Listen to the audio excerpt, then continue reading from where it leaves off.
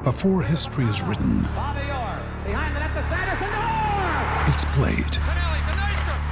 Before it's frozen in time, it's fought one shift at a time. Before it's etched in silver, it's carved in ice. What happens next will last forever. The Stanley Cup Final on ABC and ESPN Plus begins Saturday. Ryan Reynolds here from Mint Mobile. With the price of just about everything going up during inflation, we thought we'd bring our prices down. So to help us, we brought in a reverse auctioneer, which is apparently a thing. Mint Mobile Unlimited Premium Wireless. How to get 30, 30, bit to get 30, bit to get 20, 20, 20, bit to get 20, 20, bit to get 15, 15, 15, 15, just $15 a month? Sold! Give it a try at mintmobile.com/switch. $45 up front for 3 months plus taxes and fees. Promo rate for new customers for limited time. Unlimited more than 40 gigabytes per month. Slows full terms at mintmobile.com.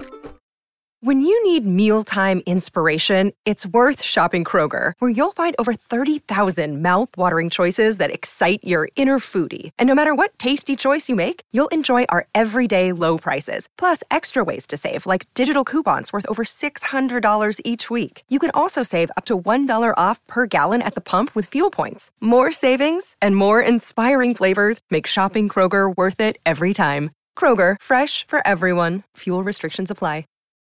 Before we get into episode 54, this episode is in tribute and the memory of Kane Bentley. Kane was known to us all here in North Wales, and he did wrestling training, and he was a huge wrestling fan. So I thought it would only be fitting to remember the memory of him. He was such a bubbly, lovely, kind man. He was a father. My friends Cal and Jen are also godparents to his son, and I know they're really struggling at the moment and they find it hard. So it was for them to remember Kane. I've met him many, many times. He used to work in a local shop down the road. He was so lovely with the customers. He was just a genuine, nice person. So this episode is in the memory of Kane Bentley, who passed away last week. Thoughts are with his family and his close friends and the wrestling community that knew him here in North Wales. You're listening to Stu's Wrestling Podcast. It's time for British Wrestling's sharpshooter, your host, Stu Harmer!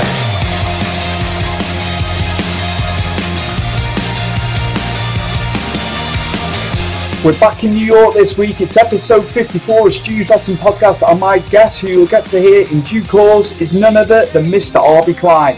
Arby runs the Wrestling With Anything But podcasts. He has Ray Lloyd on, he has Bill DeMott, Paul Roma, Mike Drosy and Del Wilkes on every week. They've hit 1.3 million viewers within a couple of months. Just on Facebook Live alone, they're expanding into other avenues as well, which you'll see in due course into the future. There will be Patreon as well. Mr. Arby Klein also spins other plates. He is an American history teacher and he's going into university teaching with that. Teach 8th graders over in the US, but he is going into the other areas of teaching older kids as they plot their course in life. He is also a screenwriter, so you'll get to hear about that. The man is a magician. How he gets it all done, I do not know. And he is a mentor of mine, and I think the world of him, and he's been so supportive of Stu's Wrestling Podcast, as you'll hear within the interview. So, without further ado, episode 54 of Stu's Wrestling Podcast with the incomparable Mr. Arby Klein. Enjoy. My guest today, all the way from New York, on Stu's Wrestling Podcast is none other than the podfather and one of my mentors in podcasting, Mr. Arby Klein. How's it going, man? It's going great, and I appreciate the kind words, man. All of your podcasts are a joy to watch. Thank you. That means a lot. That's up there. High praise indeed. High praise indeed. Right, Arby, normally I go chronological and we go back to when did you start watching wrestling? But I want to do it a bit different today. I want to talk about all the Wrestling With Anything But shows, and you've obviously hit 1 million plus views now recently in quite a short space of time. So yeah, just to tell the listeners and the viewers about the shows, man. Sure, I appreciate that. We have 10 live shows now. We started with 6, and now we're up to 10. And we're expanding. We just actually signed another pro wrestler from the past. He'll be doing a weekly. And they're all weekly shows with the same co-host, but we have a lot of surprise guests. On Mondays, we have Ray Lloyd, known as Glacier. He's on at 12 noon Eastern time. On Tuesday, we have Bill DeMott, who is known as Hugh Morris. We're on with him Tuesdays at 5:30 p.m. Eastern time. On Wednesdays, we have a podcast called Maintaining the Truth with Paul Roma. That's Wednesdays at 7 p.m. Eastern Time. On Thursdays, we have Hall of Famer Don Morocco on a podcast called Making Waves. That's every Thursday at 5 p.m. Eastern Time. On Fridays, we have 2 shows. Ray Lloyd Glacier, once more, Fridays, noon p.m. Eastern Time. The nightcap at 6 p.m. Eastern Time is Road to Recovery with Duke the Dumpster, Mike Drosy. On Sunday, we have Unmasking the Truth with the Patriot Del Wilkes, who you've interviewed as well. That's every Sunday, 8 p.m. Eastern Time. Saturdays, we have a show called The Green Room. Mickey Doyle, who's been in the wrestling business for 40, 50 years. He hosts the show with a lot of the contemporaries and supporters of our channel that contribute a lot. My fellow actor and friend Howard is on that show, and just a bunch of different guests. We've had Gerald Briscoe on. We have Ernest the Cat Miller on. But these are all shows. They're not one-offs, so it's pretty much you're following a series. And every show that people watch, you'll be able to watch it with the co-host I mentioned every week. But we're on every day. So it's a different show every day, different themes, and it's not just wrestling. Like that wasn't my objective from day one. So obviously, for the most part, yeah, you touch upon the wrestling, but there's a myriad of topics, isn't there?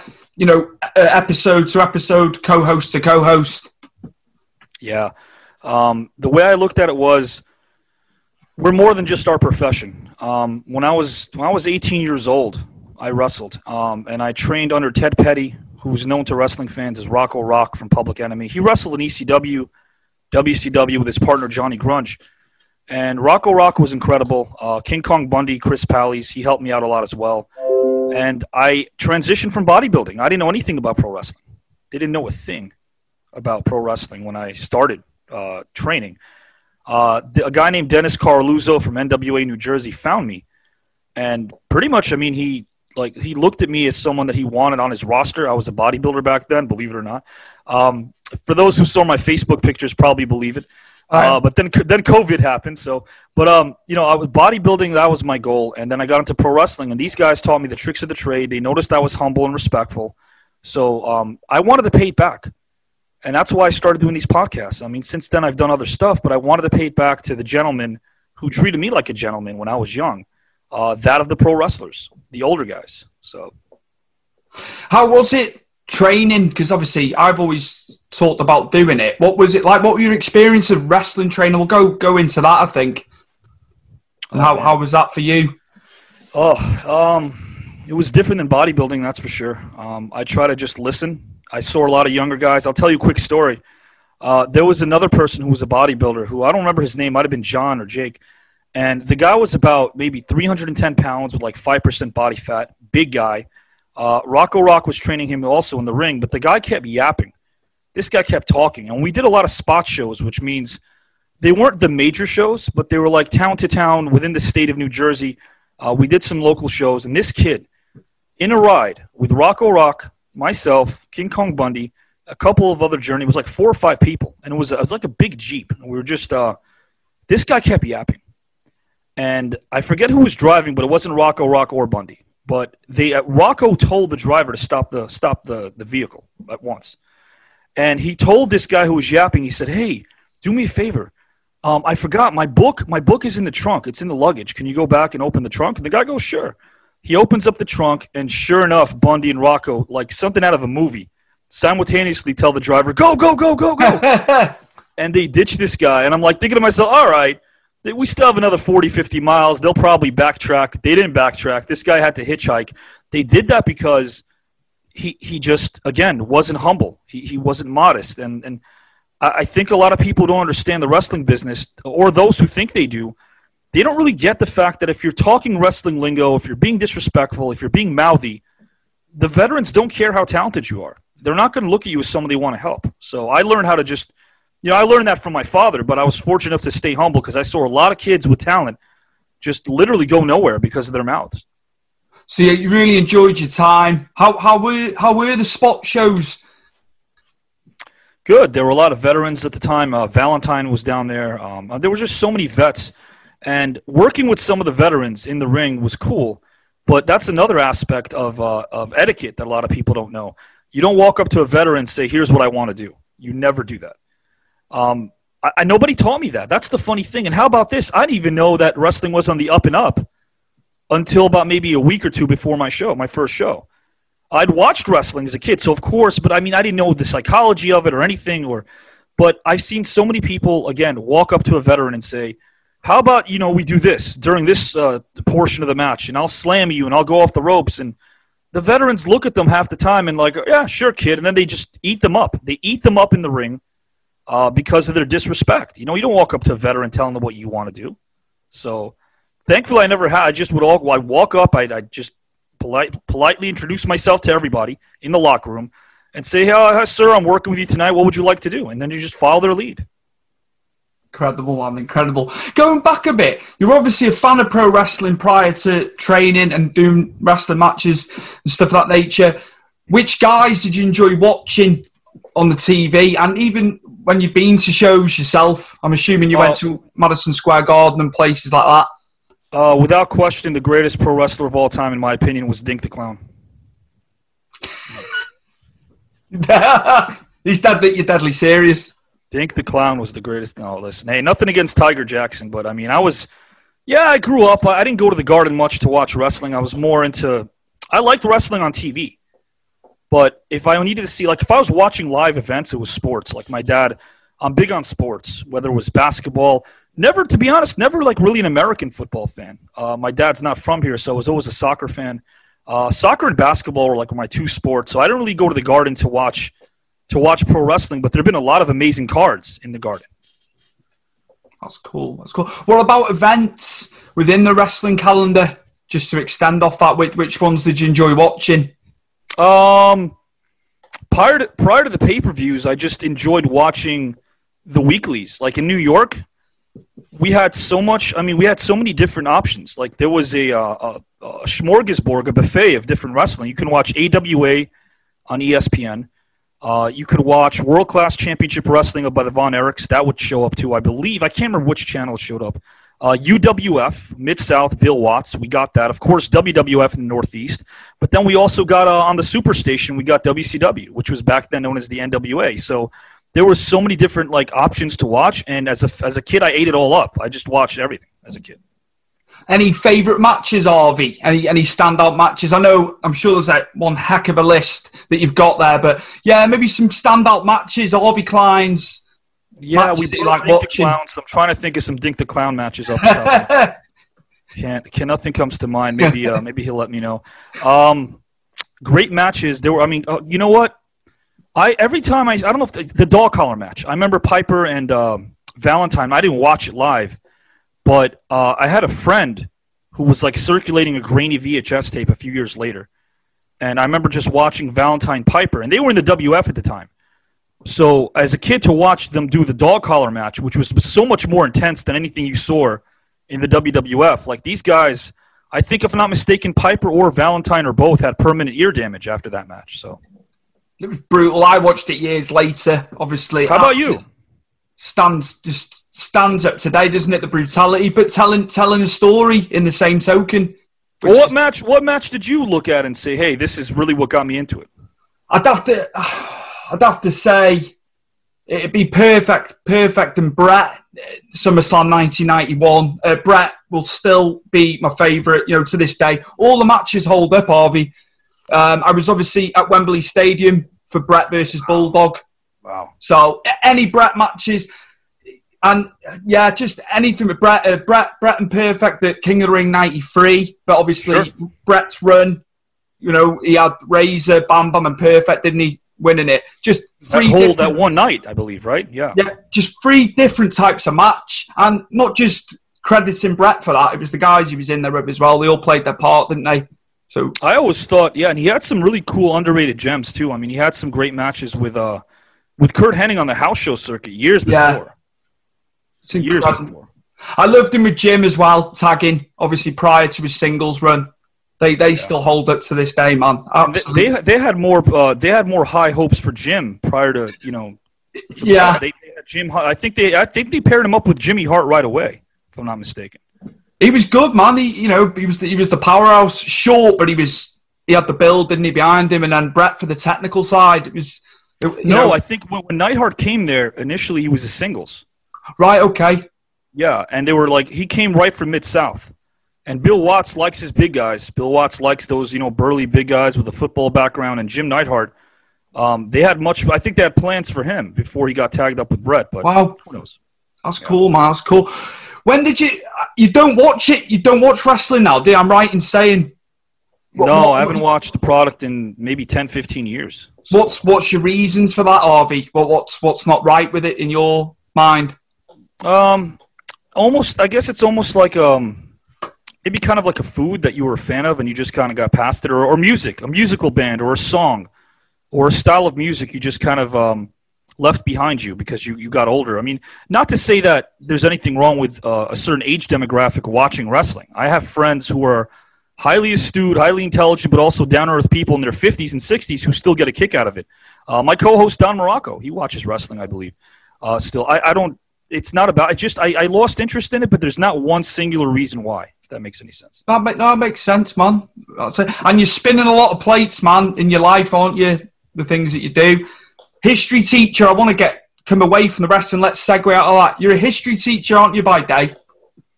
Yes, sir. Teaching 8th grade U.S. history. I've been doing that, for about 7.5 years. It's not obvious. It's not for the paycheck. I know you're overseas, so you may not know this, but teachers don't exactly get paid a lot of money in the U.S. So we don't do it for the money. Wow. Yeah. But it's for the passion. There's something else I do to butter my bread. But teaching is great because, especially that group. I mean, you look at kids. I had a couple of kids like a couple of years ago teach me slang I never knew about. Just everything that you learn on the internet is like you learn it from kids. And how about this? I remember telling a kid a story about like a week ago about how maybe about 2 weeks ago. I was telling him how I'm an old-fashioned guy. If I'm riding the New York City subways, I tend to people watch, not to stare like a maniac, but people watch, you observe. It doesn't happen anymore. People are glued on their cell phones. And one of my students a few years back, I saw him. I was also teaching gym for a while, so I was telling him, "Hey, why aren't you playing?" And he goes, "Well, I'm talking to a friend." I go, "No, you're not. You're on your cell phone. You're texting." He goes, "Well, yeah, I'm talking to him." So it's like it's such a different world now than the world I grew up in, where it was almost a punishment to tell someone you can't go out and play. Now that's like a reward. Oh, really? I could just sit in the corner and text? So it's harder to discipline kids in school now, especially with the PC culture that we're living in right now. Absolutely, man. Not to say that I ever did anything drastic, but even if you raise your voice as a teacher, you can get written up in a heartbeat. So it's modern teaching, I think, on your part, and then no, it's nice, man. How have you been teaching the kids via the internet through the lockdown and obviously the COVID times more recently? I'm transitioning towards teaching university now, so that was a tough decision because they'll always have a special place in my heart. Teaching middle school and high schoolers was great because you can actually see that they haven't reached that point where they're cynical yet. And I think once you start teaching college kids, there's a certain sense of entitlement and cynicism about them. But teaching university is my next step, so I'm actually not going to be going back to the 8th graders. But it was great while it lasted. Is it for the challenge for the university teaching? Is that why you've decided to do that? Yeah, I just felt like I needed a change. And I think, to be honest, I'm not interested in molding somebody's mind. I want their mind to be made up, but I also want them to be open and receptive. And in college, I think you reach a certain level of wisdom and intellect within, while you're still obviously growing as an adult. You're not an adult yet. But you've reached a certain level of understanding where you can differentiate between the teacher being wrong and the teacher being right. I want students to challenge me. I want them to do their due diligence and go down that proverbial rabbit hole and say, "Hey, Mr. K, I don't agree with you." And you don't really get that in high school or middle school, nor should you. You're teaching from the syllabus, whereas college you can have open discussions in university. So, is that all? When will that be happening? Is that all up and running now, or with what's going on? Is it delayed? That's the issue with COVID. I'm looking for February, March, but I don't know. I mean, we don't know. And again, right now there's a mixed message. Our unions don't exactly represent us well.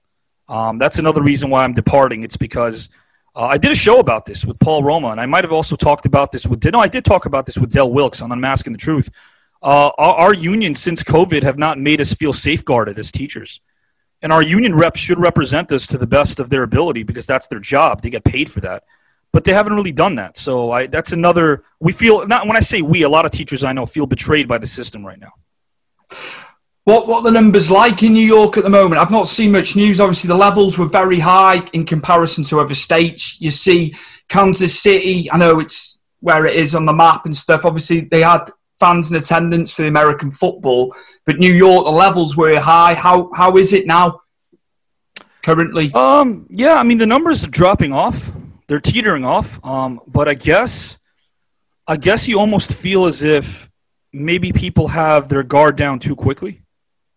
But that depends on your opinion about the virus. Everyone has different opinions, but I tend to think that people maybe have their guards down a little bit. Everyone has conspiracy theories, and I don't really subscribe to that. I've known people.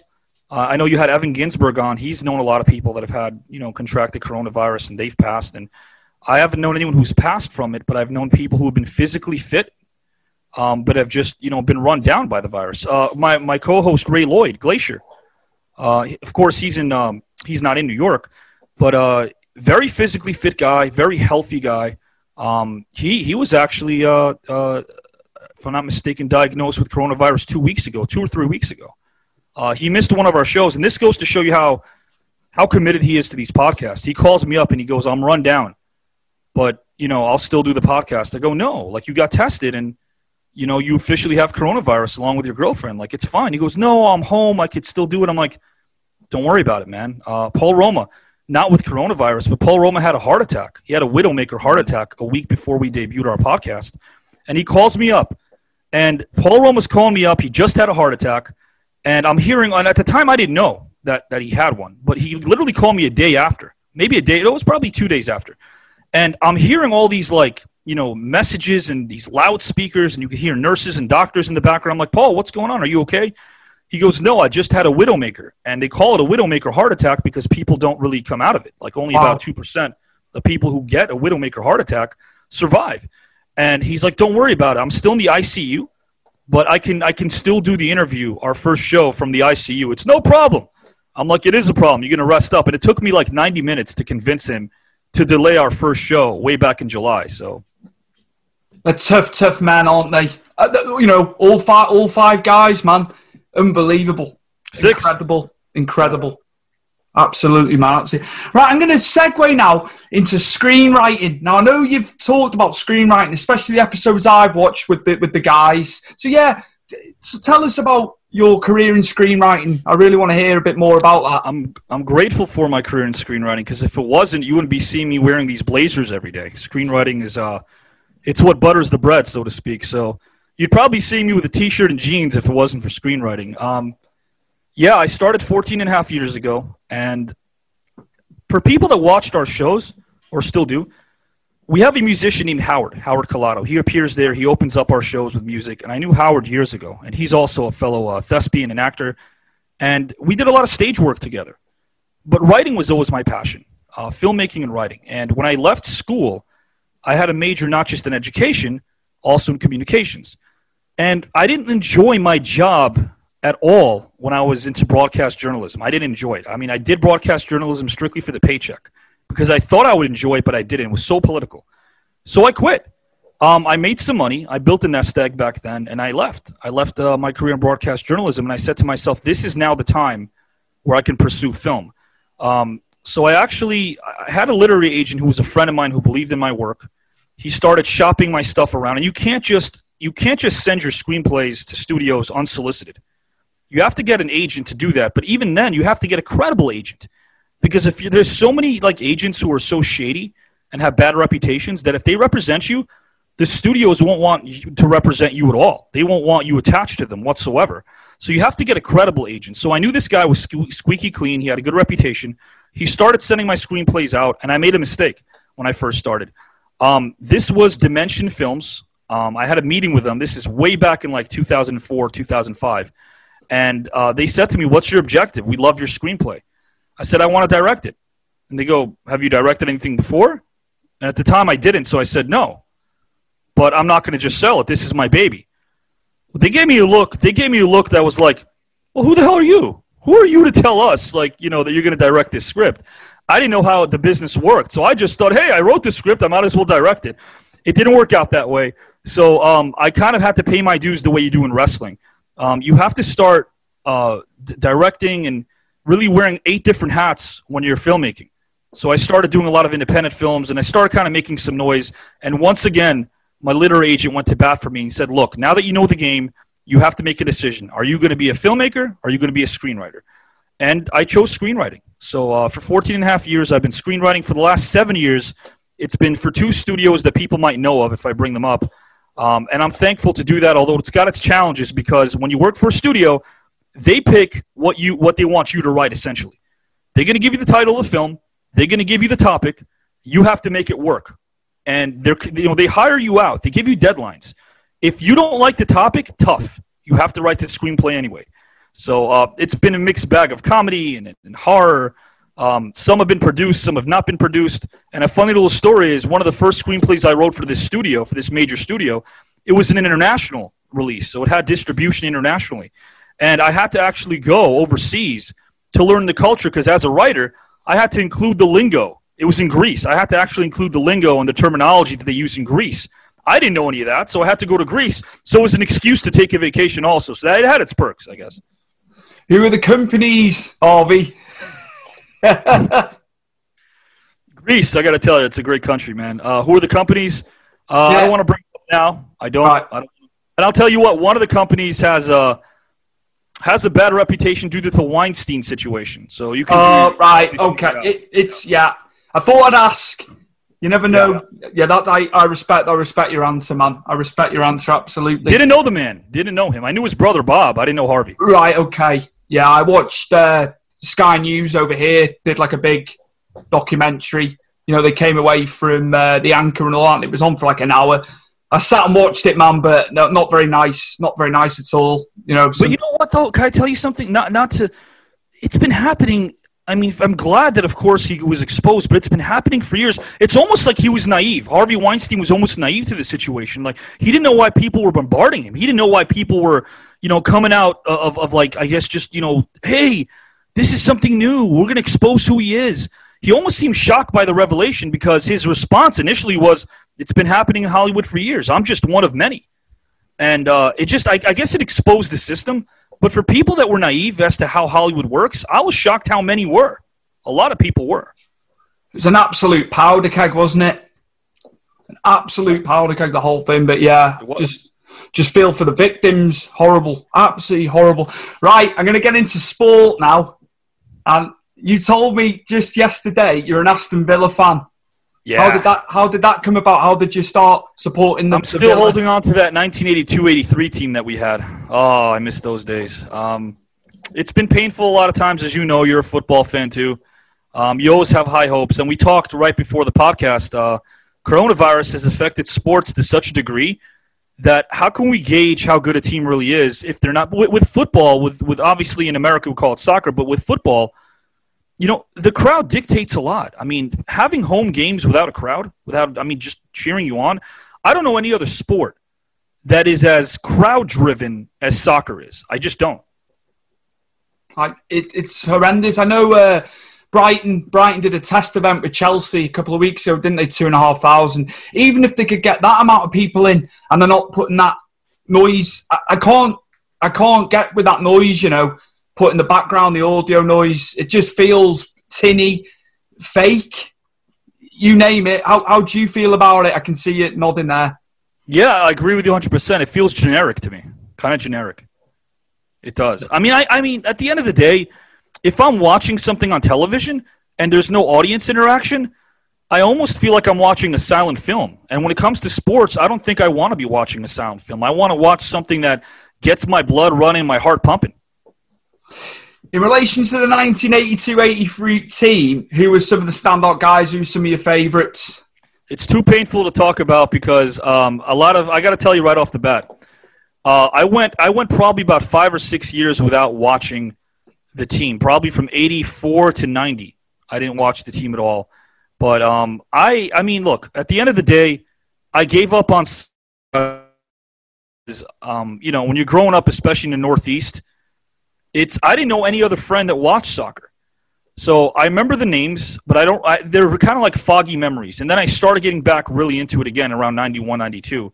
But I got to tell you right off the bat, man, people think there's an influx of soccer here in the U.S. There isn't. There isn't. People think that there is. No. The demographic of people that watch soccer in the U.S. are still really – and I'm not just talking about the Northeast where I'm located.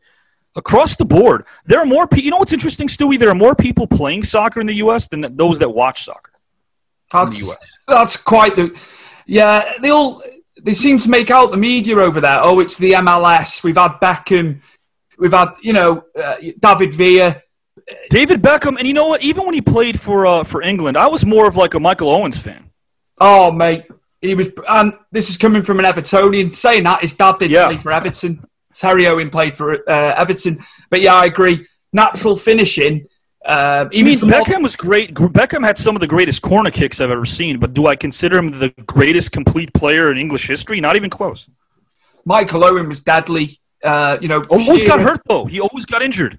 Oh man, yeah, absolutely. That goal against Argentina in the 1998 World Cup, incredible. Yeah, I mean, some of my favorite players in England, I guess, just talking about the 90s and early 2000s. Michael Owen, Andy Cole. Cole was really great. Cole was brilliant, mate. We were linked with him in the back end of the 90s into the 2000s, but we didn't get him. Could have been rumour. What about more modern times with Villa? Who you liking watching? Obviously, Jack Grealish. Yeah, I think I messaged you about who we might be getting. Did you read about that? I can't remember. You need to enlighten me on that one. There's some free agents that might be coming down the pike, but it's again rumor and innuendo, like a lot of people state. I don't know. I don't have a lot of hopes. I'll be honest, Steve. Just recently, I've been able to kind of emotionally detach myself because I'm the kind of fan where if I'm watching and it's definitely a team that I'm rooting for, I get so involved, but it's not good for my health. So I tend, because I'm always doing those speedy rundowns of my podcast anyway, so I got to bring my heart rate down a little bit sometimes. And watching Aston Villa games doesn't exactly bring my heart rate down. So I think with Grealish obviously committing to the 5-year contract, that's a big one for you, man. That's a big one, sure. There's a lot more to come from him. He's not even at the precipice yet. He's got a long. That's a good one considering United were looking at him. Well, by the time this airs, people were already seeing the game. But on Monday, September 21st, we have a big game. That's our first game, obviously, which is 6 days from when we tape this interview. Here in the U.S., so I'm looking forward to our first game. We'll see what happens. Obviously, right off the bat, we don't have an easy one, so. Who is it? I believe it's United. Oh, I don't know. You might be surprised. They've not signed many. I know they've got Van den Beek from Ajax. I think it's the Premier League. Sometimes you can just throw form out the window. I think you've got a good chance against him, I'm more looking forward to soccer this season just because watching American sports has become a bigger challenge for me right now. It's become so political. It's hard to separate the politics from the game. Like, I'm a big basketball fan, and it's just not as easy. And that doesn't mean that I agree or disagree. I don't talk about my political affiliations on air, but I want to watch the sport. I want to tune some of that stuff out, and it's becoming harder and harder to do that because, as you know, a lot of social injustices, but also a lot of people on the left and the right now are just kind of like linking everything they can to entertainment. So you can't watch a film without a PSA, public servants announcement. You can't watch a sports game without feeling as if you're in history class. And it's not escapism for me anymore. American sports is not escapism. Who did you follow, or who do you follow in terms of the NBA? Get my words out. I'm assuming it's going to be the Knicks for the basketball. Oh man, they did me so wrong for so many years. I got to tell you right off the bat, I'm lucky I still have this hair, which is my prized possession, because they made me rip so many. I mean, dude, I got to tell you right off the bat, watching the Knicks for years made me legitimately. I think when I was bodybuilding, I had to keep my weight up, but watching the Knicks, I mean, they made me lose about 20 pounds. I mean, this team had so many opportunities to, especially during the Patrick Ewing years, and you always felt they were right there, but never quite. So they disappointed me a lot of times. I was in Phoenix for WrestleMania 2010. And me and my dad went, and it was the Knicks, obviously, versus the Suns. And the Knicks were in, you can imagine where they were in terms of the standings and stuff of that nature. Steve Nash only had to play three quarters of the game. I feel so bad that your first exposure to a live NBA game was a Knicks-Suns game in 2010. I feel horrible. My sympathies, my deepest sympathies to you. I'm sorry. I enjoyed seeing Stoudemire as well. That was cool. Yeah, I think back then they had Sean Marion, Stoudemire. Sean Marion might have left by then. I don't think he was still there. Barbosa, Leandro Barbosa. Yeah, good team. Barbosa, yeah, I remember. Nash ran the game, as you can imagine. But the problem was the guy kept coming up with a cooler with beers. And we were in WrestleMania mode. And we were pie-eyed by the end of it. We couldn't see straight. We came back to the hotel to our friends. They were like, why are you so wasted? We just absolutely... We went into UK mode in the middle of Phoenix. I love it. You know what? WrestleMania, and before I talk about Mania for a second, I want to ask you, just so you understand, who would you have ever thought that a South African who was raised in Canada would become a 2-time consecutive NBA MVP? Steve Nash. I mean, incredible. It's mad. It's mad. But with Mania, the fans from Europe and overseas in general, they make WrestleMania what these super shows have been the last 10 years. Honestly, I've never known. They can't put an exact figure out. They reckon 10, 15,000 people some years. But obviously that's just them approximating, You meet so many people, and I've got some really close friends that came to the wedding. It's priceless for me, those trips. I know you don't watch modern wrestling, but I'm glad Did it make the actual, I guess, the show itself? Did it improve the event just because you were bonding with so many people around you? Yeah, and not just the UK. Obviously, the world fans, the Americans have always been great with this as well, especially down south, like when we went to New Orleans and Atlanta. Incredible. The hospitality. Wait, now, New Orleans, they had a few of them. They had one where Taker's streak was broken, I believe. I was there for that one. I didn't go in 2018. You could hear a pin drop. I know you've obviously heard this. It was Heyman outside the ring, and they still say to this day, Heyman was not aware what was going on in that match. It was Brock, Taker, and Vince. Oh, right. So he was he was legitimately shocked, Harvey. I've heard a lot of pin drops because, and you probably would have too if you ever actually walked into my 8th grade history class. I've heard a lot of my students just sit there wondering when the 45 minutes is going to end, just like this, sitting like this. Talking and talking and talking. But no, Mania was always like a super show, but once they started doing stadium shows again, they only did about 2, I think, in the 80s and early 90s. They did WrestleMania 3 in Pontiac, and they did one in the Hoosier Dome, WrestleMania 8. And they were supposed to do one in WrestleMania 7 with Slaughter. When Slaughter was like they were supposed to go to the LA Coliseum. But then they chose, of all places, you plan your WrestleMania in the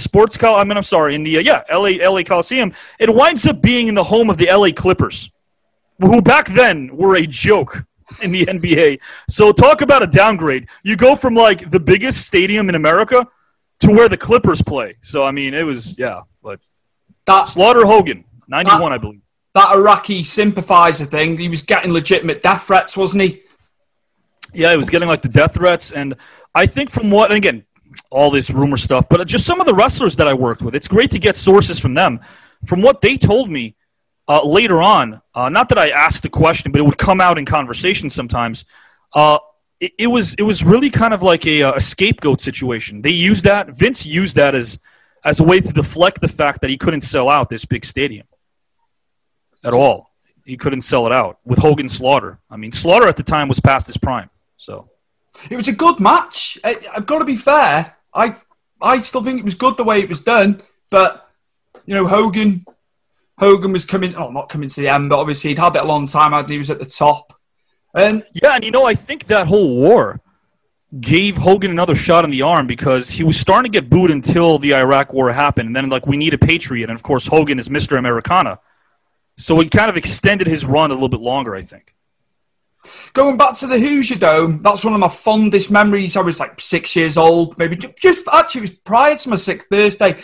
Went round to my cousins. I think I watched it the following Monday, and it was Piper and Brett That's when we were saying about matches earlier. I forgot to list that one. That's one of my favourites as well. Yeah. So well Brett done. used the old he had an opponent that he used to wrestle in Calgary called Leo Burke. And there was a finish they used in Calgary that he decided to use against Piper. You know, I believe where he kicks off the turnbuckles and does the he pins him with his back. It was done in Calgary, and Brett saved it for a special match, and he utilized it with Piper. And the drama in that match, talk about an underrated match. I mean, the heat, the drama, the timing. It's a face versus face match, which back then wasn't as prevalent. But Piper, I thought, was able to shine so well with Brett. I mean, in that match, we all know how great Brett is. But if you look at Piper's, again, the way he reacts, his reactions, his guilt over, taking that ring bell and, deciding not to, in the last minute, deciding not to bash Brett over the head with it. I mean, psychologically, it was a great match. Heenan on commentary as well. What the hell used the bell when he's got it over him?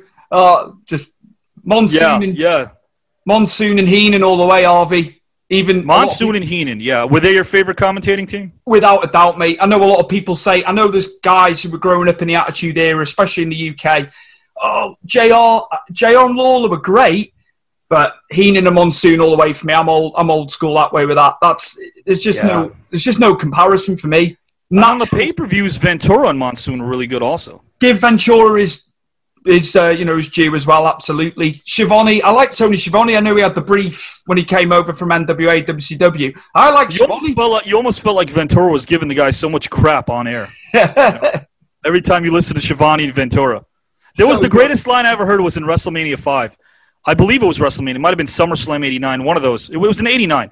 It was during the Warrior-Rick Rude feud, and I believe the line was, Warrior was outside, and I think bashing Rick Rude's head on the guardrail, and Schiavone's justifying it and saying, it's okay, it's outside the ring, so it's fine. And Ventura's response, oh, so I suppose you can shoot somebody as long as it's outside. And I'm like, it was so far-fetched. It was such a reach.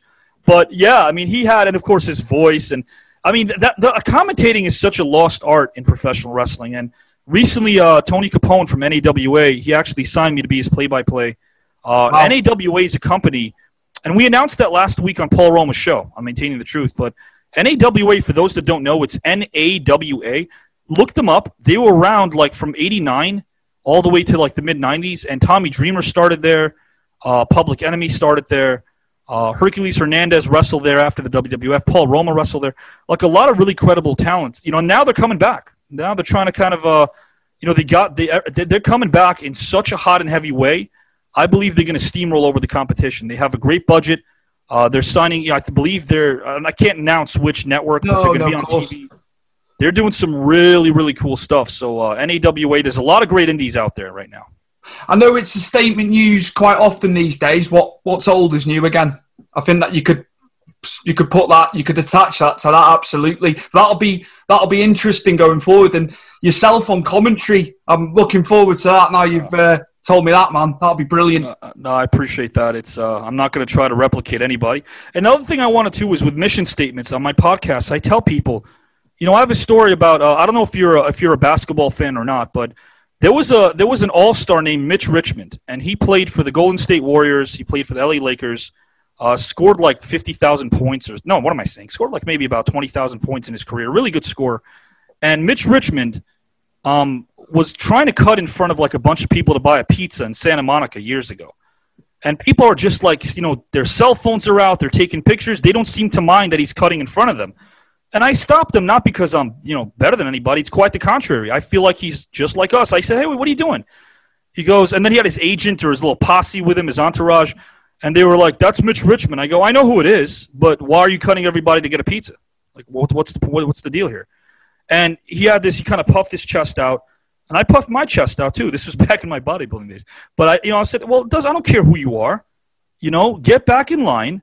Even if no one is complaining, I'm complaining. Get back in line and wait like everybody else. And I feel like they kind of felt like this might be like a PR disaster, so they did go back in line.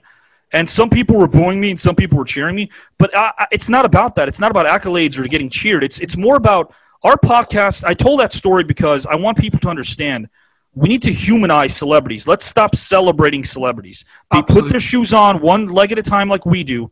They eat their bran flakes for breakfast the way we do. They may not wear these blazers like I do because they don't have them. But, I mean, they do everything. They're regular people. They're like us.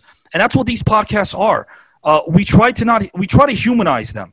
You know, we try to let their fans understand that they can relate to you and you can relate to them. There is no class system. You know how many times I worked with a wrestler doing a podcast, but I'm not going to mention who it was. This particular individual thought he was better than everybody. This particular individual just had this, you know, this highbrow mentality of thinking that he's above everyone. And I stopped working with the guy. I'm like, I don't want to work with you, man. You're a jerk. And I had a lot of these guys contact me. If I told you some of the names were that want to do weekly shows with me, I've turned down a few just because of their egocentric.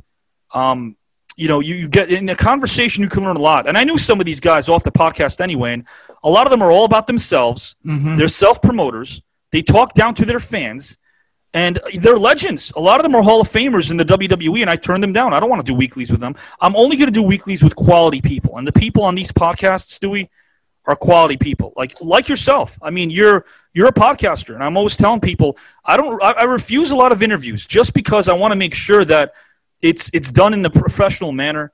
I want to make sure the person interviewing me is classy.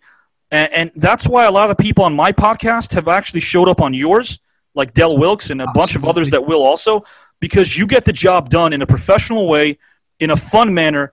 You don't take any cheap shots, and that's why I think you're going to be doing great, and you are doing great already. You got a sponsor, and you're doing amazing. I've got goosebumps there, man. I appreciate it. I worry. I'll be honest. I'm very honest about. I panic doing not with you as such because we've spoken at length, but yeah, I worry how am I coming across. But I do coming across great. I do try to remain positive. Negative thoughts in my life. I'm trying to be positive, and as you say, just let's be. I don't know what the word is now. I'm losing myself. But every time when I watch your podcast, there's this energy that you bring that's so organic, Thank you. so natural and so real, and that's rare. And it's great that you're able to sit down there and make people feel as if they're having a great conversation, and that's what it's all about. And you bring that to the table. So, just some of the guys, we've had on as well. Barry Horowitz, brilliant. Dwayne Gill, we had fun. He's as crazy as me. He brought the crazy side out. It's just, if you'd have told me 20, 30 years ago I'd be interviewing these guys, I would have said no chance. It's crazy. And sometimes the internet does work for you. I know it gets a lot of negative. And it's important to also just, not to sound like a broken record over here, but it's important to understand they're people like we are. Yeah. And I don't ever, when I spit, and I guess it's easier for me to say because I knew some of these guys before we started podcasting, but, I don't call them, the Patriot. I don't call them Duke. I call them Mike. I call them Del. I call them Paul. And they're human beings. I got mad at a person I worked with who gave so much attitude to a fan that I remember telling him on the phone once, I said, just because the camera was on your face for 15 years and you were on television, on cable TV, doesn't make you a better person than anybody else. Get over yourself. And I hung up on him.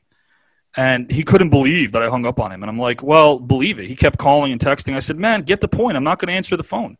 And it's like there's this class system that makes people not understand that it's not weird to do that. Like, what makes it weird that another human being hung up on another human being, but that human being was on television? That makes him better than me? I don't think so. God, just have some respect for yourself and respect for others. Yeah, and there's not to say there's little of that, but a lot of people say don't meet your heroes, but maybe luckily for me, I was never starstruck by anybody, but I've known friends who have been. And yeah, I mean, you're going to get, it's not just with wrestling, it's across the board.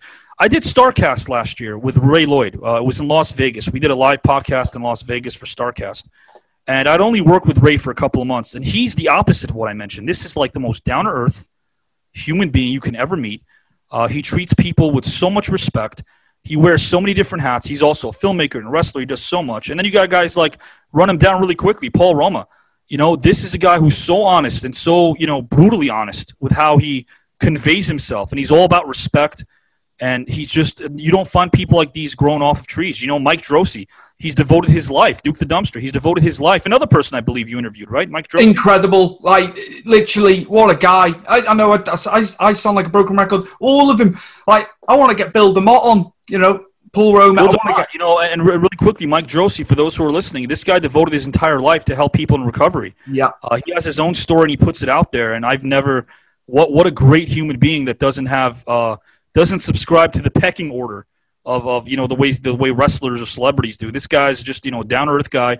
Bill DeMott, his whole focus right now is on his daughter, Carrie Ann DeMott. And I want people to check out the CarrieAnnDeMottFoundation.com. Absolutely. I have a show with Bill later today, my time, 5:30 p.m. my time today with Bill DeMott. It's called Face Value. It's a weekly show we do on Tuesdays with Bill. And, you know, again, this guy devotes his whole life not just for his daughter, but for those who are going through similar situations that he and his family did. So he emphasizes how repeat DUI offenders are free, and how, you know, again, he does a lot of speaking engagements. You know, you got guys like Don Morocco, who's one of the most down-to-earth human beings there is. Our show is called Making Waves, and it's kind of a fun show where we can just, again, this guy doesn't size people up. He treats everybody equally. Del Wilkes, who's such a gentleman. He's hard-hitting. You've interviewed him. He's hard-hitting. He has his beliefs, but he'll tell you how he feels, but he's so respectful. And I couldn't ask for – and we got a couple other people I haven't announced yet. They're going to be doing weeklies with us. But I couldn't have asked for a better group of guys to work with, because these guys, again, I would go to war with them if I had to. That's how strongly I feel about them. That's incredible, man. So, like, going back to Del and Mike, it was just like, literally, I'd always ask, is there anything I can't ask? You know, and I've messaged prior. No. Open book. It's fine. You can ask anything. But just going back to respect, Harvey, I always, you know, check first before I say, you know, or say something that might offend. Great. Yeah. You know, but they're all honest and open, aren't they? Every single one of them, which is refreshing. It's refreshing. It's refreshing to hear. And, it is. And we're on Facebook Live, so that's you know, the idea is, and of course we're going to be on other platforms soon. And you know, we're happy that we got 1.1 million views in only 2 months, because we're only on one platform. You can find us on Facebook Live and on my page, Avi Klein, or their pages as well. But pretty soon we're going to be, obviously, and that was the idea. We're going to start and build that community that we have. And really soon we're going to be on Instagram and Twitter and Patreon. Patreon's a paid subscription site, which will offer, you know, the fans and community a chance to actually get extra content that they can't even imagine. We got some really special shows we've never done. But if they're not on Patreon, that's fine, because they'll still get their free shows on Facebook every day. So you can best of both worlds. Absolutely, man. Absolutely. I'm going to ask you now, which guys, going to go back to wrestling. I know we've spoken about wrestling quite a bit. Sure. Which guys do you feel didn't make it to the level that they should have done in pro wrestling when you were watching it, when you were really avidly watching, and when you were performing in it too and training in it? Dink the Clown. We go back to Dink. Going back to Dink the Clown, baby.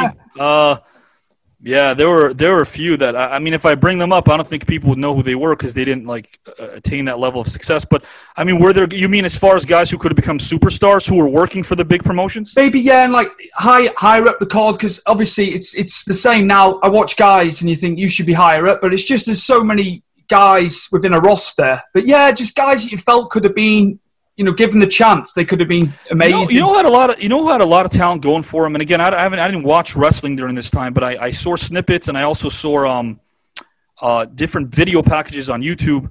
Mr. Kennedy, I always thought he was really good.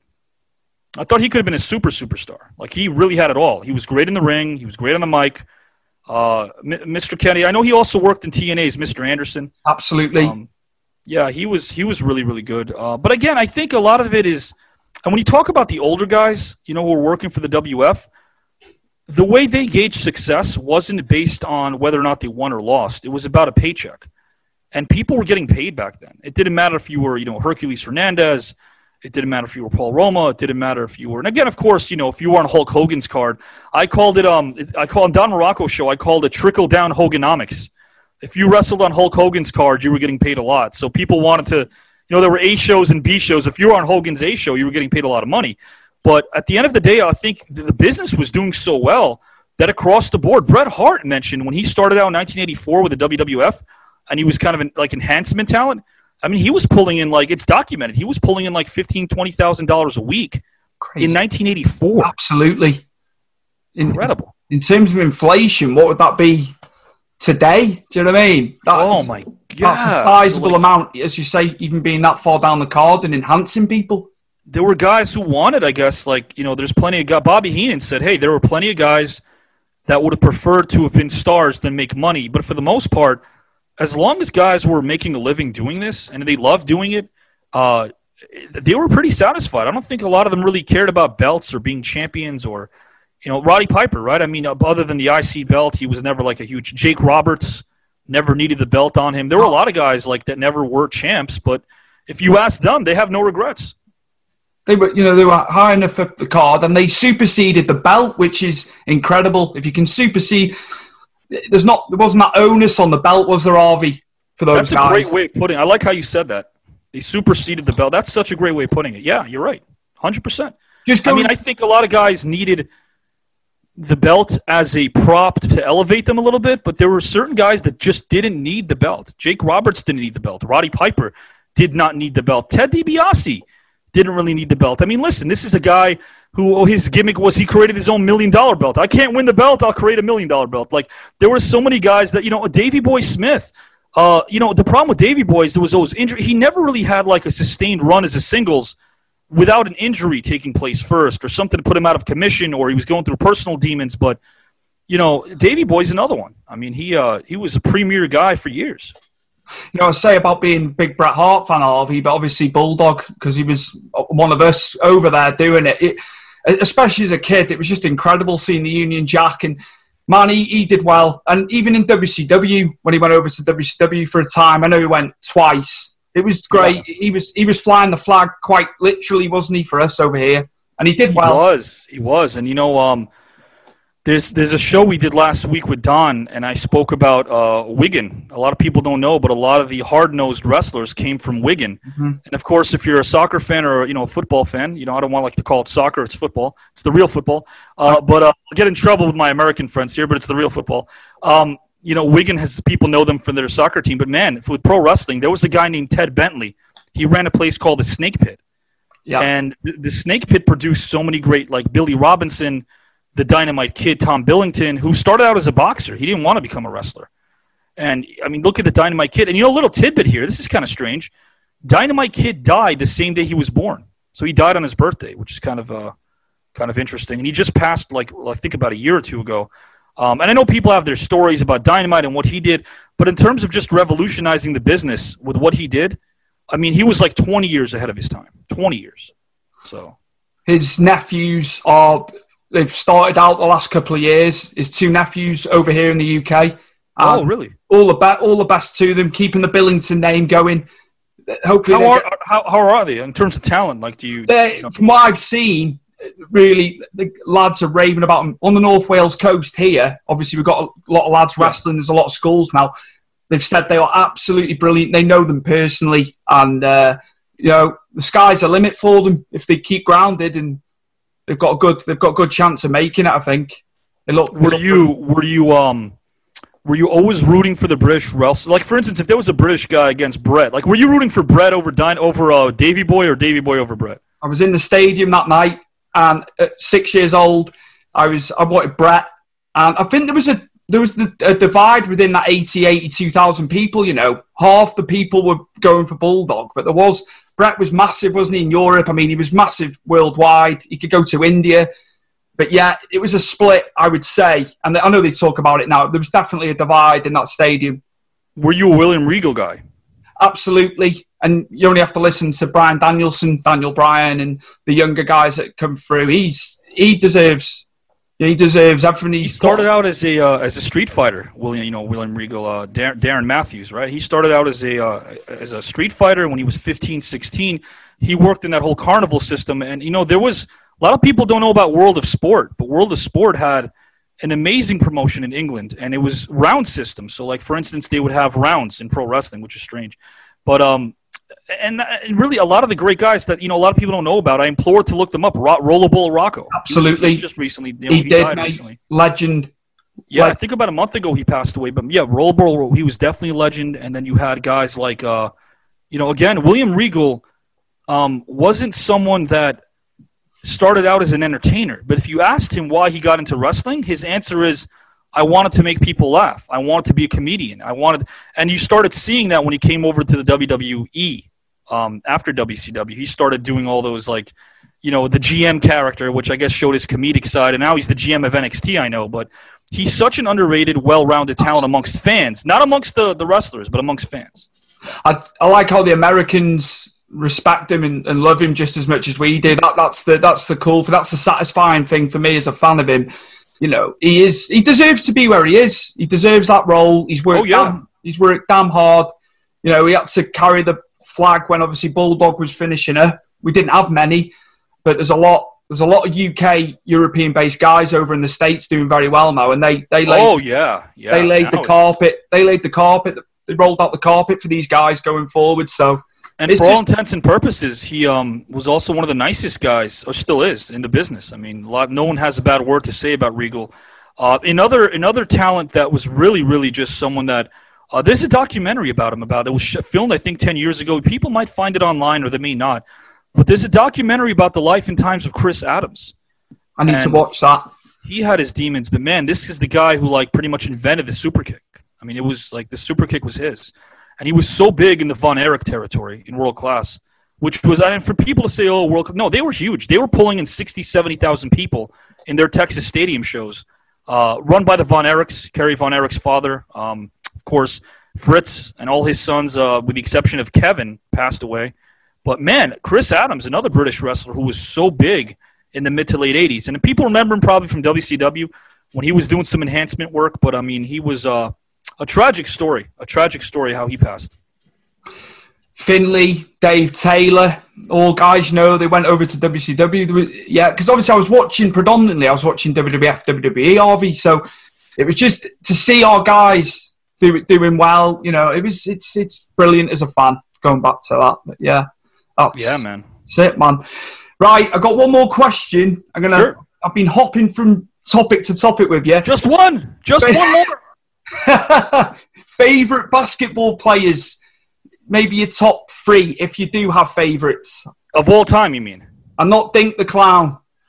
No, Dink the Clown would probably have been my favorite basketball player to play with. I would have loved to have just played with Dink the Clown. But you mean as far as all time, right? All time NBA player. Yeah, I know you like your old basketball as well as I know with the issues today with what's going on. But yeah, Maybe I could put them by position. If I could draft my first center, my power forward, the center that I would draft would be Bill Russell, because even though I've never, a lot of people haven't seen him because there isn't a lot of footage. He played in the late 50s and early 60s. There wasn't a lot of footage about him. But I'd pick Bill Russell because he was the ultimate winner. And a lot of people talk about Will Chamberlain being the best center, but Will Chamberlain won only 2 rings. And you got to remember something. The goal of the game is to win. Bill Russell didn't have to score 30 points. He made his team better. And the way you can gauge somebody's value is how good is their franchise, how good is their team once they retire. And the Celtics for a while stunk when Bill Russell retired. When Will Chamberlain left his teams, the team still played well. When Shaq left some of his teams, they still played well. Bill Russell would be my starting center. If I had a backup, I'd probably pick Kareem. But Bill Russell would be my starting center. My starting power forward, I would have to go with Karl Malone over Tim Duncan. I love Tim Duncan. He's great. But with Karl Malone, his longevity. I mean, people forget this guy stayed in the league for 20 years, kept himself in great condition. And on top of that was when he retired, he was still playing really good basketball. He was still like an all-star. And of course, let's not forget, he's a former WCW professional wrestler as well. Yes, so there you go. I remember it well. And he was, and from all accounts, he was so excited to be there. Karl Malone loved being in that locker room, so he really respected pro wrestling. My starting small forward, I would put Larry Bird. I'd have to go with Larry Legend. He could play so many positions, but here's a guy who wasn't blessed with a lot of athleticism. He was a tall guy, but he wasn't athletic, and he just was able to out-trick and outsmart certain people. And his work ethic, you hear stories about how he'd run all up and down the Boston Garden for hours before game time. So that's pretty cool. I'd have to go for my shooting guard. I'd have to go with Jordan. I don't care if it's a popular pick or not. The statistics that I find that nobody brings up about Jordan are as such. When he was a champion 6 times, he only played in 2 Game 7s. That means he wiped the floor with his competition. In the finals, there was never a team that took the Bulls to 7 games in the NBA Finals. They never took the Bulls to 7 games. The guy was the ultimate winner. He really was. And again, he didn't ask like a lot of the guys like LeBron of today, hey, get me better players. Whatever they had, he made it work. I mean, look at the players he had in his first 3 championships in his first run.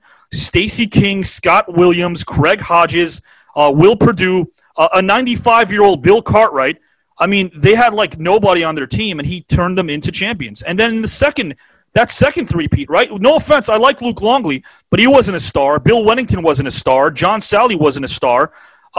Scottie Pippen credits Jordan for turning him into the player that he was. Scottie Pippen wasn't a star player until a couple of seasons, and he credits that to Michael Jordan pushing him.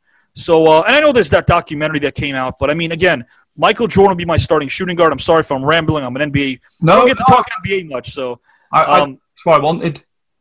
And my starting point guard, I would like to say John Stockton, but I'm not going to say John Stockton. He was my favorite point guard, but I would have to go with Magic Johnson as my starting point guard. That's cool, man.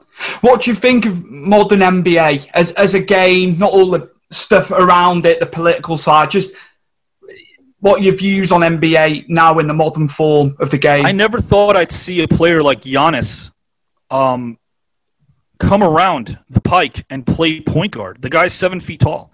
I only thought that happened in video games where you can take like a guy who's 7 feet tall and put him as a point guard. I mean, the guy brings up the ball. And I got to say, the European inclusion in sports, whether it's wrestling, basketball, I just love seeing sports diversified. I love seeing athletes coming from different parts of the world and just doing so well. My favorite NBA player of all time, other than John Stockton and Larry Bird, was Drazen Petrovic, great Croatian player.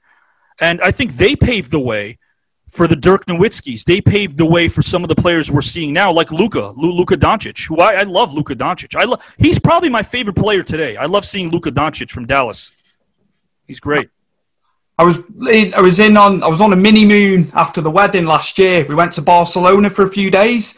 I'm just strolling down the road. There was an NBA cafe. I was like, I've got to go in here. It was incredible. But obviously the season was finished, which was a bit of a bummer, but they were showing old games from the season.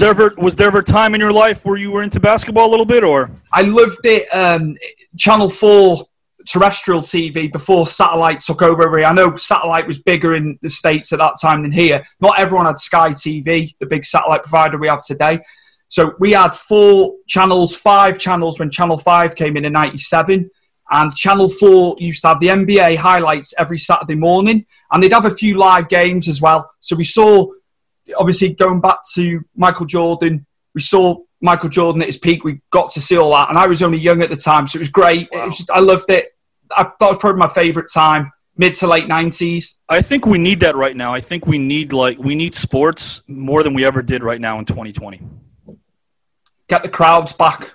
Hopefully, fingers crossed, it doesn't spike out of control. We need to be able to kind of like tune out a little bit. I mean, with social media and with the world turning into a cesspool in front of our eyes, I think sports is a great distraction. And I like you said, I do hope we get to the point where if there's a way, health-wise, to get everybody in those seats again, I'm all for it.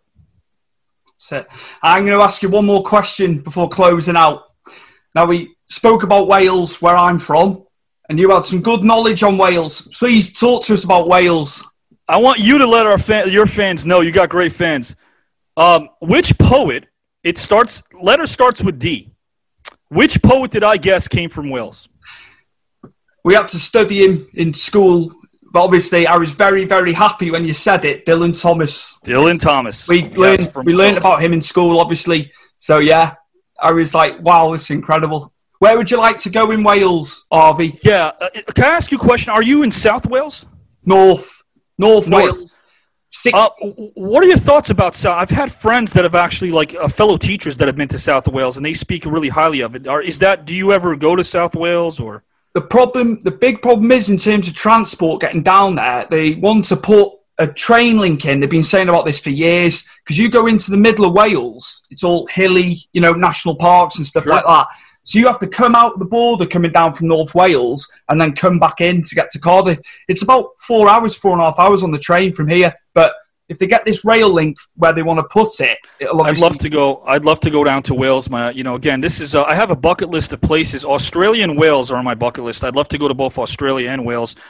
Do you have a bucket list if you can travel anywhere that you haven't been? You've been to the States. I know you've been to the States. Do you know where I want to go back to, which I really, really love? We were at WrestleMania in 2015, and I'd love to go back to San Francisco. The event was obviously at 49ers Stadium, which is San Jose. It's not actually San Francisco. So we were in San Jose for like 5 nights, but we went on the Amtrak, we went on the bullet train down to San Fran. So I'd definitely go back there. I loved it, the diversity of the city, and it was just incredible. I've never seen anything like it. And you've been to New York City too, I believe, right? Twice. One with a college trip in 2003. See, we're not all bad. No, not at all. We're not all bad. You're the best thing about New York, man. I tell you. And I've got to put Evan. I've got to put Evan in there as well. Yeah, Evan's great. What a guy. But yeah. I want people to know, I know you're not used to this, but I'm going to do this. Stewie John Palmer's got such a great group of guests lined up, and people he's already interviewed. But every time you're on this interview, I can tell you right now, officially, I've been interviewed for the first time now by Stewie officially. Every time you're sitting here, you're forgetting that it's an interview. It's a great conversation. And by watching, I wasn't surprised, because by watching all of Stewie John Palmer's interviews, they're professional, they're fun, they're organic, they flow so well. I know people that would love to come back, that you've interviewed, that would love to come back again. Put me on that list as well. Absolutely. It's just been a blast. RV, plug all the shows again. I don't even mind when you do your little plug in the intro when it's very, very fast. You sound like an auctioneer with a gavel. Oh, okay, I'll do the intro, but before I do that, guys and gals, check out Stewie John Palmer. And again, Stewie's Wrestling Podcast. Thank you. Yeah, it's on the shirt, right? Am I seeing that on the shirt? Socials on the back. We had these done earlier in the year. Oh, that's great. That's great. So, and your sponsor, you got to bring up, who's the sponsor? Can you remind me? Powered 4 TV, which have just rebranded. They were Turnbuckle TV. They're in the midst of transferring everything. They've rebranded. Loads of great content, podcasts, UK-based promotions, old promotions from like the noughties, the 90s, sure. I think. They've got a whole host of podcasts on there. Richard and John are absolutely fantastic. The support's been incredible. They found me. Guys, watch Stewie John Palmer's Wrestling Podcast. You can't miss. It's going to be doing some big – 2020 and 2021 is this guy's year, upcoming and right now. And guys and gals, you can catch us every Monday for Breaking the Ice with Glacier Reloaded, Industry Levy Klein, noon Eastern Time. Every Tuesday, Face Value, Hugh Morris, Bill Lamont, Industry Levy Klein. Tuesday, 5:30 p.m. Eastern Time. Every Wednesday, Maintaining the Truth, Paul Roman, Industry Levy Klein. Every Wednesday, 7 p.m. Eastern Time. Every Thursday, it's WWE Hall of Famer Don Morocco, Industry Levy Klein for Making Waves. 5 p.m. Eastern Time, 11 a.m. Hawaiian Time. Every Friday, it's a Double Dip. Part 1 of the Double Dip, Breaking the Ice with Glacier Reloaded, Industry Levy Klein. 12 noon Eastern Time. Part 2 of the Double Dip, the podcast with a purpose. Duke the Dumpster, Mike Drost, and yours truly, Levy Klein. 6 p.m. Eastern Time. Sunday, you can watch Unmasking the Truth with the Patriot Del Wilkes and yours truly, Levy Klein. Sunday, 8 p.m. Eastern Time. And you can watch The Green Room on Saturday, 1 p.m. Eastern Time. Some more podcasts coming down the way. And again, if you like the podcast, all you got to do is what? Share. I don't think anybody else could deliver that in that very speedy manner and get everything in. Remember it all, most importantly. So absolutely, thank you so much for coming on today, Harvey Klein. What a man. What a man. You are a mentor to me, sir. I hope you know that. Thank you for everything. Thank you for all. You're amazing, and this is a great podcast. Thank you for coming on, because I know you're so busy with everything. You spin many plates, as I said earlier, and you do it well. So thank you. My guest today for Stu's Wrestling Podcast, the incomparable Mr. Harvey Klein, a mentor and a good friend, all the way from New York. We're back in the USA again. We like flitting from the UK to the US. So thank you so much for coming on today, Harvey. Thank you, Stewie. It was an honor.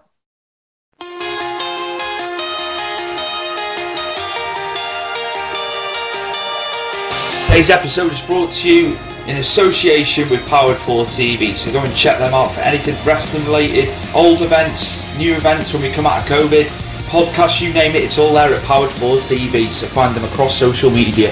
And a big thank you to Richard and John for looking after me too.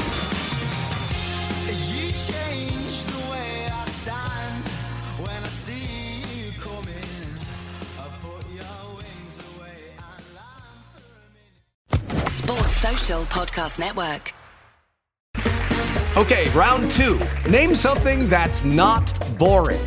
A laundry? Ooh, a book club. Computer solitaire, huh? Ah, oh, sorry, we were looking for Chumba Casino.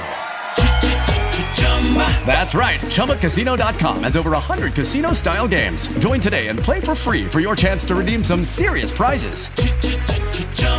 ChumbaCasino.com. No purchase necessary. Void where prohibited by law. 18+ terms and conditions apply. See website for details.